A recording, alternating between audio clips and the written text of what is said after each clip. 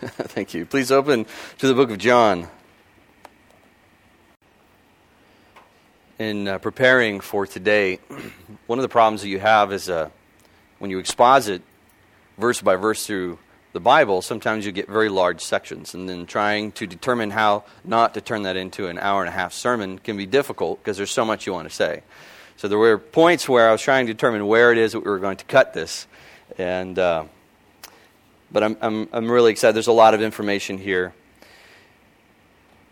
But to just to kind of recap before we get back into this, to remind us where we came from, Jesus, as usual, does something very strange, countercultural, and he has to do this. He doesn't do this because he's a contrarian. He has to do this because of the culture.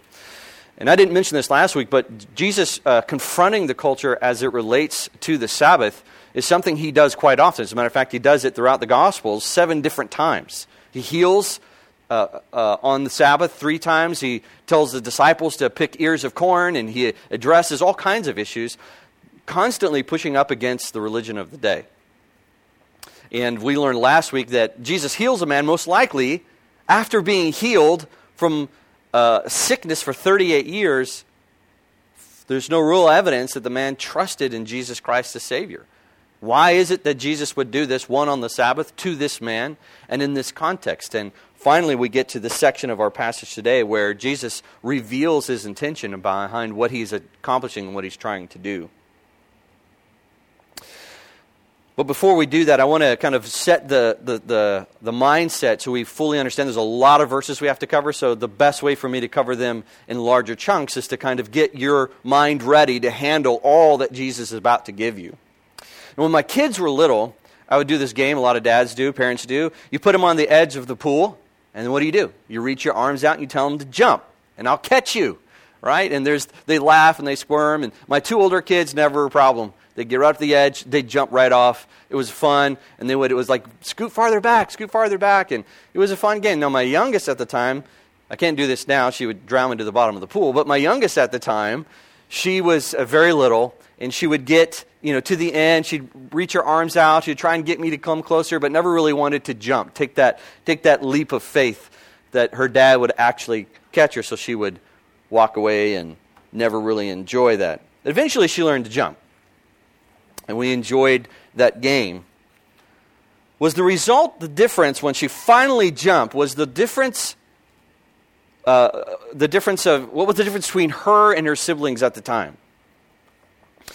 The biggest difference was between the two of them was, could we say, the quality of her faith or the object of her faith? What was it that she was struggling in? She was struggling in the fact that, could I actually catch her? That was her fear. Does Dad have the ability to actually do what he's promising me? I can see that he's doing it with my siblings, but that doesn't mean I trust him to do it with me.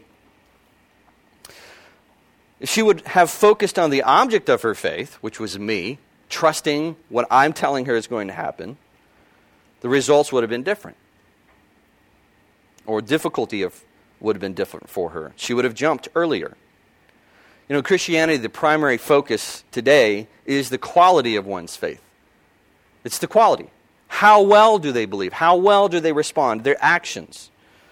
Books, sermons, conferences are all designed to help you improve what we'd say the quality of your faith. A better way of saying that is how to have faith in your faith. How to have faith in your faith. Our level of spiritual comfort is tied to the evidence of our faith.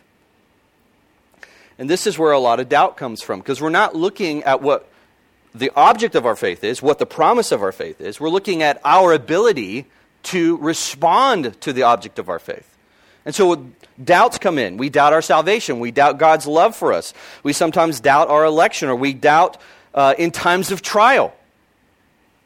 We doubt that God hears us when we pray. That's a big one.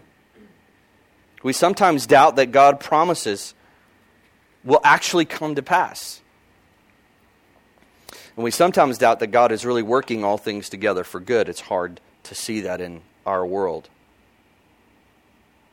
But does our doubt change God's ability to be God, is the question. Will God be limited by the quality of your faith. Does my doubter's doubt in my ability to catch her change my ability? Yes or no? No, it does not. Does our faithfulness change God's ability to be God, to save those who live by faith? No. Everything in Christianity today points towards the opposite of what it should, which is towards Christian duty, the interior of the Christian life. We focus on the obedience of the believer. Are we doing enough to prove we are truly saved? That's pointing towards faithfulness. Are we reading and praying enough? Are we repenting enough? Are we sharing the gospel enough? Are we fighting sin enough? Is God not blessing me because I'm not trying hard enough? And all of these questions point toward the quality of your faith. If you can improve yourself, you will increase your status before God. That's quality versus object. If the quality of my faith is strong enough, if I believe hard enough, He will then save, sanctify, bless me, and keep me safe. When I'm not safe, it's because of my own lack of faith. But in contrast to what we hear, the number one concern of the Father is where you place your faith, in the object of your faith. You hear many people say today that it's not enough simply to have faith. Well, I agree with them. It's not simply enough to have faith. But they don't mean it in the way I do. They want a level of obedience to some sort of legalistic practices to find assurance before God. You can't say you just believe, you have to prove that you do. What I mean by it is that it's the object of your faith that saves you. God doesn't save those who simply have faith, but those who have faith in the Son of the Messiah. There are a lot of people who have faith, and they demonstrate their faith, but what they have faith in is not what is what is required by the Father for salvation. In our section today in John, Jesus exposes the same problem with the Jews. An issue of their object of faith versus the quality of their faith. Jesus tells the Jews that they do not have salvation because of two reasons. Now there's a large section, so I'm going to sum it down, and then we'll actually go through all the verses. We'll have to go through them in large sections. But Jesus sums it up in two reasons. This is why you don't have salvation. They sought salvation through the quality of their faith. That's what he ends up telling them. And number two, they missed the point of the Old Testament, which the point of the Old Testament was Jesus being the object of their faith. So everything that Jesus said is about how men are pulled away from believing in Him and in almost anything else. The most important effort you could ever have in life, according to Jesus, is believing in Himself as God who saves sinners by faith alone. Nothing is more important in this life than that truth. Not your marriage, not your job, not your country, not your kids. The most important part about life is faith in Jesus Christ. Your entire existence depends upon it. And what do we do with it? What do we do with the fact that living by faith in Christ is the most important part of our life? We treat it often, in my opinion, as a rewards card. I've got my card. I enjoy its benefits. Who needs to read the small prints? I get my free drink at the end, so why worry about the details? Just make sure I get what I say I'm going to get. But Jesus didn't see His purpose of life in this way. It's so flippant, easy. In essence, Jesus is not what we do on Sunday. But for many, it does sound something like this. Give me a good story, some motivation to be a good person, and don't bore me with the details. That's for snobby seminary professors who take themselves too serious. I want practical teaching that will help me live a better life. I want to know how to improve the quality of my faith. Really, we want to be in control of our destiny instead of trusting in someone else to be in control of it. When we lose sight of the object of our faith, which is Christ, it's natural for us to turn our attention towards ourselves. Every religion that rejects the gospel makes the individual their primary means of salvation and transformation. Look at every other religion that's even similar to Christianity. The individual is the primary method by which they are saved.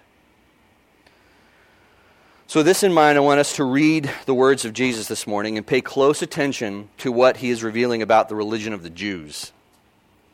We will see in the first part, Jesus exposed that they had missed the object of their faith and are looking for salvation in the quality of their faith.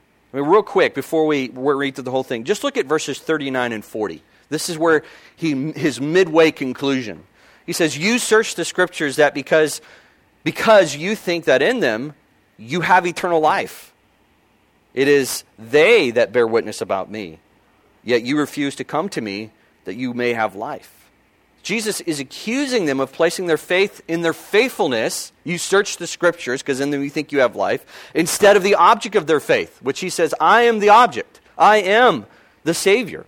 They believe that because they spent so much time studying the Scriptures and seeking to obey them, they would have salvation from the Father. That's what he's accusing them of. Jesus is literally accusing people of reading the Bible and finding salvation in reading the Bible, which somewhat sounds familiar to modern Christianity. In their attempts to save themselves, they missed the point of what they were reading, that Jesus is the only way of salvation. That's what he's saying. You have more faith in your faithfulness to the Scripture than you do the object of the Scripture, which is Jesus. So they read thousands of pages that covered nearly 4,000 years of narrative about Jesus, and they missed the point. The very book that condemns them, they found salvation in. Now let's go back and start at verse 19. And Jesus will explain what he means of how they missed it. What they should have concluded is what Jesus gives us here. Verse 19. So Jesus says to them, this is just after they concluded that he's a heretic and they want to kill him. Truly, truly, I say to you, the Son can do nothing of his own accord, but only what he sees the Father doing. For whatever the Father does, that the Son does likewise. For the Father loves the Son and shows him all that he himself is doing. And greater works than these will he show him, so that you may marvel. Just to remind you, earlier he made himself equal with the Father. So he's just pouring on the hot sauce. He's going to spice it up, make it even harder for them to understand. For as the Father raises the dead and gives them life, so also the Son gives life to whom he wills. He's making himself equal with God. For the Father judges no one, but has given all judgment to the Son. They thought themselves only to be judged by God, and Jesus just said, God's handed me that authority. I'm the one that judges you. That all may honor the Son, just as they honor the Father. Whoever does not honor the Son does not honor the Father who sent him. Truly, truly, I say to you, whoever hears my words and believes him who sent me has eternal life. He does not come into judgment, but is passed from death to life. Truly, truly, I say to you, an hour is coming and is now here, when the dead will hear the voice of the Son of God, and those who hear will live. For as the Father has life in himself, so he has granted the Son also to have life in himself. Jesus is claiming the same attributes as the Father. And he has given him authority to execute judgment, because he is the Son of Man. Do not marvel at this, for an hour is coming when all who are in their tombs will hear his voice and come out. Those who have done good to the resurrection of life, and those who have done evil to the resurrection of judgment. I can do nothing on my own. As I hear, I judge, and my judgment is just, because I seek not my own will, but the will of him who sent me. If I alone bear witness about myself, my testimony is not true. Now he's going to start pointing to the very thing they're missing. So he's saying, listen, don't trust me on my own words. There is another who bears witness about me. I know that the testimony that he bears about me is true. You sent to John, and he has borne witness to truth. Not that the testimony that I receive is from man, but I say these things that you may be saved. He was a burning and shining lamp, and you were willing to rejoice for a while in his light. but the testimony that I have is greater than that of John. For the works that the Father has given me to accomplish, the very works that I am doing, healing this man, bear witness about me that the Father has sent me. He now exposes why they have rejected him. You search the Scriptures because you think in them you have eternal life, and it is they that bear witness about me. Yet you refuse to come to me that you may have life. Clearly the Jews loved and trusted the Father. They were monotheists, meaning that they believed in one God. They were protecting God the Father. If Jesus is claiming to be God, now there's two gods in their minds. They're not quite understanding how the Trinity works here. And so they are rightfully angry for anyone to claim to be God should have been stoned to death. So their anger was in the right place. Jesus isn't the first to claim to be God. There were others. But they missed the sign. That's Jesus' point. You've read the Scriptures. You should have seen when I showed up on the scene that I am God, and you've missed it. Therefore, you don't believe. Jesus is telling them in every way, through testimony, through miracles, through birth, in power, in authority, He is God. And the nature of by which He is the Son is equal with the Father. Everything. Judgment, power, authority, gifts, life. Everything is equal with the Father. He's not lesser than. He's subordinate to, which we'll talk about later. It means that He's underneath the will of God or the will of the Father. But He's equal. Through John the Baptist, miracles, all of this was given as a gift for the people of Israel to see that Jesus is the Savior, and yet they rejected Him. This example from Jesus, that when you focus on the quality of faith, you will always look past the object. That's the major problem throughout the Old Testament and New Testament. It's constantly focusing on what we must do, the quality of your faith. For years, Christians have looked past Jesus in the Bible for who Jesus truly is. It's not very interesting to them. For example, they want to see Jesus as an image, as a person, or as an example to follow. What would Jesus do is a prime example. We look to Jesus not for who He is on our behalf, but as an example for us to follow. We are less concerned with who Jesus is more, and we are more interested in the example He's left for us to do. This is why there's so many books written about Jesus' leadership style and how Jesus handled people and talked to people. It's a moralistic teacher and not a God who saves sinners. Or, to be fair, they believe in Jesus as the Savior, but that's as far as it goes. Now we need to focus in on Jesus as the moralistic teacher after we've come to Jesus. And this is dangerous from many different levels. The extreme is very similar to our passage this morning. They rejected the deity of Jesus. So it's not only that they are rejecting the full scope of who Christ is, but they rejected Jesus for who He is. 300 years later, this is still an issue.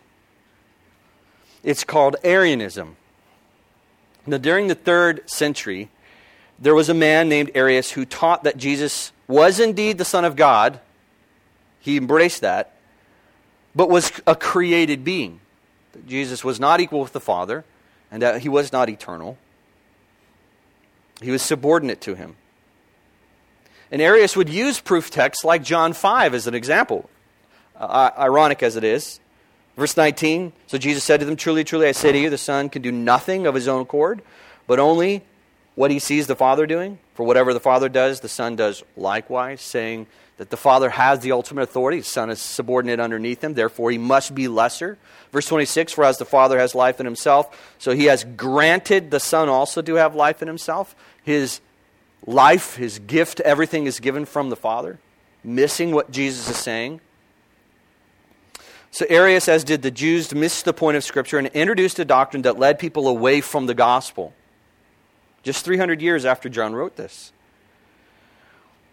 And in 325 AD, Arianism was deemed a heresy. And all mainstream branches of Christianity now see that as being heretical. Now you may ask, why is this important? I mean, that was 1,700 years ago. Why does that matter today?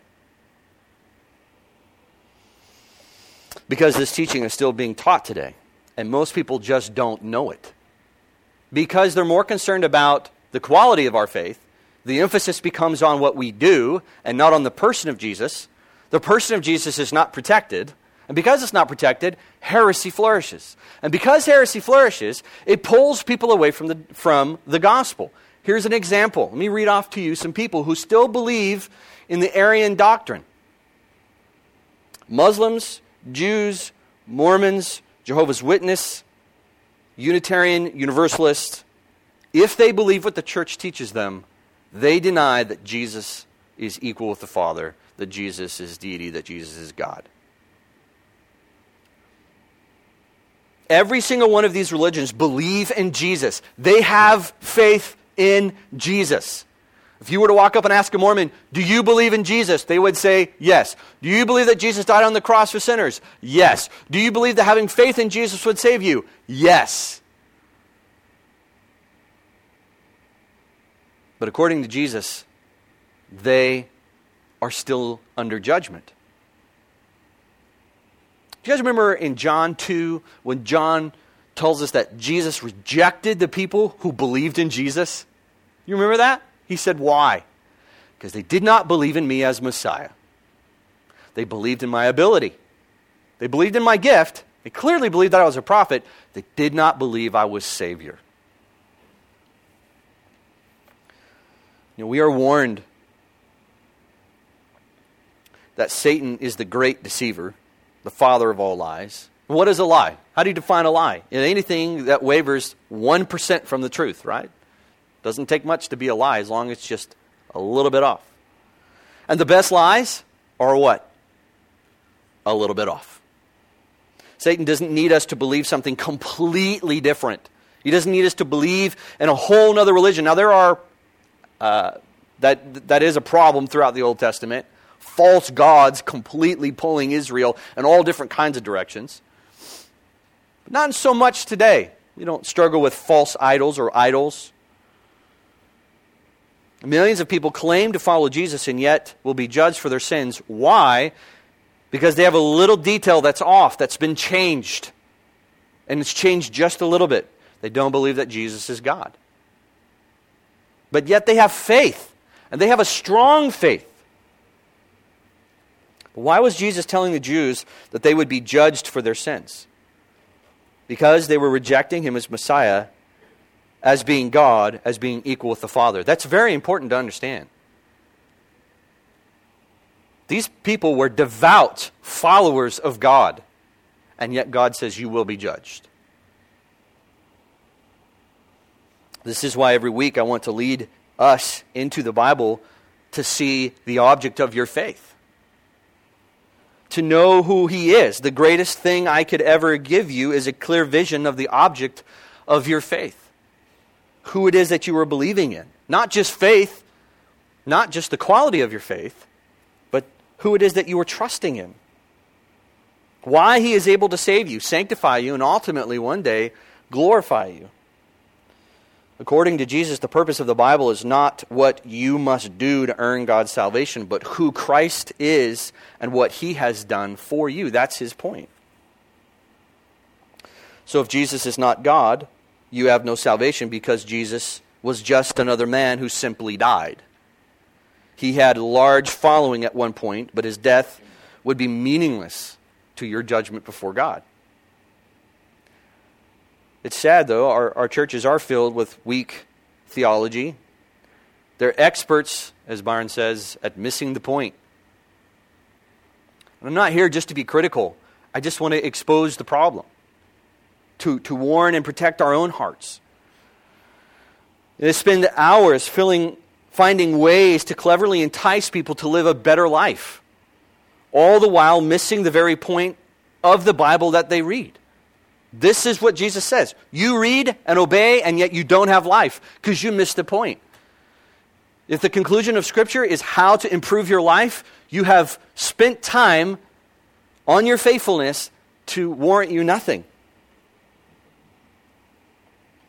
We live in bondage to ourselves, our doubt, our legalism, our sins, because we have lost sight of the object of our faith, who it is that does the work.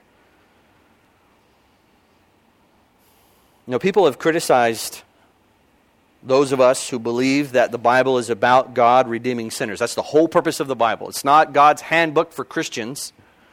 The Bible is about Jesus Christ as Redeemer, the story of how God redeems sinners. And if you take the life of David and look for examples for Christians to follow, you are actually doing the very thing Jesus accused the Jews of doing. You are looking at the Scriptures for your salvation in them. I had to personally go through my library and empty out a lot of books to make room for new books. Books that have been given to me, books that I have purchased, because all they taught me was how to be like David, Daniel, and Nehemiah. They were not leading me to a greater faith in Jesus, the object of my faith. They were leading me to have a greater faith in my obedience, in my faithfulness, in the quality of my faith. In essence, they missed the point of the Bible. One of the main reasons I make this argument is based upon Jesus, an illustration here found in John 5 through the rest of Jesus' thoughts. So everything I just said, Jesus is going to use this as an example for the Jews. Read it, verse 41. I do not receive glory from people, but I know that you do not have the love of God within you. I have come in my Father's name, and you do not receive me. If another comes in his own name, you will receive him, meaning his own testimony. How can you believe when you receive glory from one another and not seek the glory that comes from the only God? They were praising each other for what they had accomplished, for their obedience, for how much time they had spent in the Scripture. They were giving each other pats on the back, and yet God says, I come with the testimony of God, and you reject me. The glory of God. So they found their approval not from God, but from each other. And Jesus condemns them for that, 45. Do not think I will accuse you to the Father. There was one who accuses you, Moses, on whom you have set your hope. Moses in the law was seen as a representative for the Jews before God, constantly going before God and pleading on their behalf to save them, to protect them, to forgive them. So truly, Moses' words would be safe to follow, for he was the advocate. And what does Jesus conclude for them? He says, the very one you are placing your hope on is the one who is accusing you. Verse 46. He concludes with this statement. For if you believed Moses, you would believe me, for he wrote of me. But if you do not believe his writings, how will you believe my words? The very point of the Old Testament, according to Jesus, is Jesus. Jesus told the Jews that if they read Moses and did not conclude that Moses is writing about Jesus, that Jesus is the Son of God, everything that Jesus just said, that Jesus is the Messiah, the salvation is found in Jesus alone by faith, believing in Him. He says you missed the point of what Moses was writing in. The man that you trust, you've missed it. And it is fascinating. The majority of us do spend our time in the New Testament. I think we've been trained in this way. If we read the Old Testament, it's not really to see the glory of the shadow of Christ. It's, we kind of love the excitement, which there's a lot of excitement in the Old Testament. Or we're constantly looking for character sketches for us to follow. But once you kind of understand that we live by faith in the Son of God, the Old Testament becomes awkward for us, hard for us to embrace. But twice now, Jesus has pointed to the mishandling of God's Word. Just to remind us, He says, finding salvation in the acts of reading and obeying the Word of God. Well, that's typically how the Old Testament is handled. We look at examples of how David or whoever else does something, and we say, yes, I need to have that kind of faith. And we encourage someone to increase the quality of their faith. And Jesus points out that they have missed the point, which the point is, Jesus. Let's go back to the introduction of the book of John when we started talking about John. All of this, and it's helpful. John's writing all of this to remind us of one truth, that we might believe. We might believe. It makes sense now. John is showing Jesus display not only his power but his nature. And all of that is so that we can look at Jesus Christ and say, yes, he is the point. He is the object. It's interesting, John does not say, I write all these things so that you may obey. We are to obey. And there's warnings against those who don't. But what's interesting is that that's not the point, not only of the Bible, but not only of John's book. John is constantly pointing us back to the object of our faith. He keeps telling us about Jesus and how people interact with Jesus by faith or not by faith. I believe as a church, and I'm thankful that the elders of our church have a clear vision of who Jesus is. What saves us in the end is the object of our faith, not the quality of our faith. There are Mormons who have more faith than most Christians that I know, if you're going to look at it in the quality. And yet they will never be saved from their sins. They obey more than anyone that I know, and yet they live in judgment. You know, Satan's one mission in life is to remove our faith off of Jesus just enough. Now, for believers, it will never look so obvious as like another god or other religions. So, for those of us who are truly the children of God, we have no fear of losing our salvation.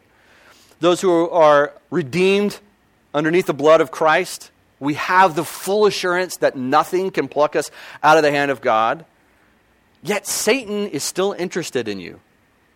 And the way in which he's described being interested in you is to get you distracted off of what saved you.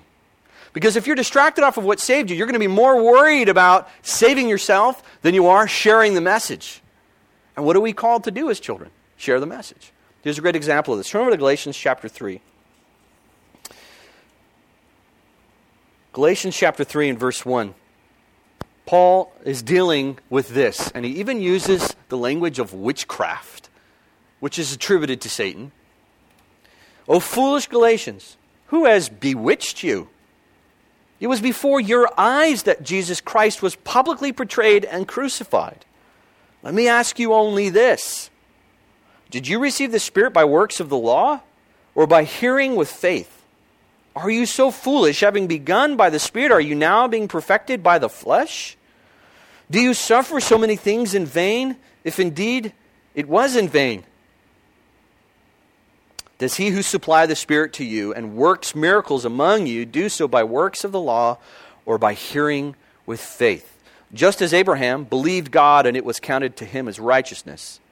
Know then that it is those of faith are the sons of Abraham. Satan loves to distract believers away from Christ and faith in Christ alone. That's Paul's point. You've moved from trusting in Jesus Christ alone to moving into trusting in Jesus and the law. The quality of your faith.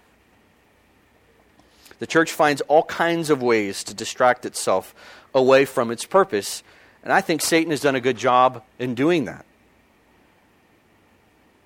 And we must, as the Bible warns, be on the lookout for this kind of teaching that can creep into the church. You know, Paul says, "Be seeking whom Satan seeks, whom he may devour." It's hard for our minds to comprehend that, but I think it is. If he can diminish the faith that we have in Christ, he's won. That's what he's saying: is beware of something that comes in and will pull your faith off of Jesus. You know, the Apostle Peter closes his second letter to the church, and this is what he tells them. You therefore, beloved, knowing this beforehand, take care that you are not carried away with the error of lawless people and lose your own stability. So he's worried about immorality in the church, sin. What's his conclusion? Does he give them law? No, what does he say? but grow in the grace and the knowledge of our Lord and Savior Jesus Christ. To him be the glory and forever, to the day of eternity. The conclusion is continue to focus on your object of your faith, the person of Jesus Christ. Peter points to the sinfulness of this world and leads us away through the object of our faith. In preparing for this, and this is kind of why I decided I'm going to cut it into multiple series. We're going to take a small break from John so that we can actually go back and interact with what Jesus is pointing out as the problem. He points to Moses and said, "You should have seen me and Moses." And my question is, how many of us have read Moses and have seen Christ? I think our minds have been trained the same way that the Jewish mind was trained to read Scripture in the way in which we can improve the quality of our faith. I know that if I read this, that this will happen, but we don't read it to see Jesus. We read it so that something will happen. We read it so that we will improve our quality of life, improve our minds, make us feel more spiritual, make us have a blessing from God. And we even can make it sound spiritual, that there's power in the Word of God. There's power in reading. Let me tell you what, Jesus talked to people who devoured Scripture more than you will ever be capable of in the original language. And he says, all of that time that you spent in there, worthless, because it still judges you. The very person you are putting your faith in and trusting in, which is Moses' words, condemns you before God.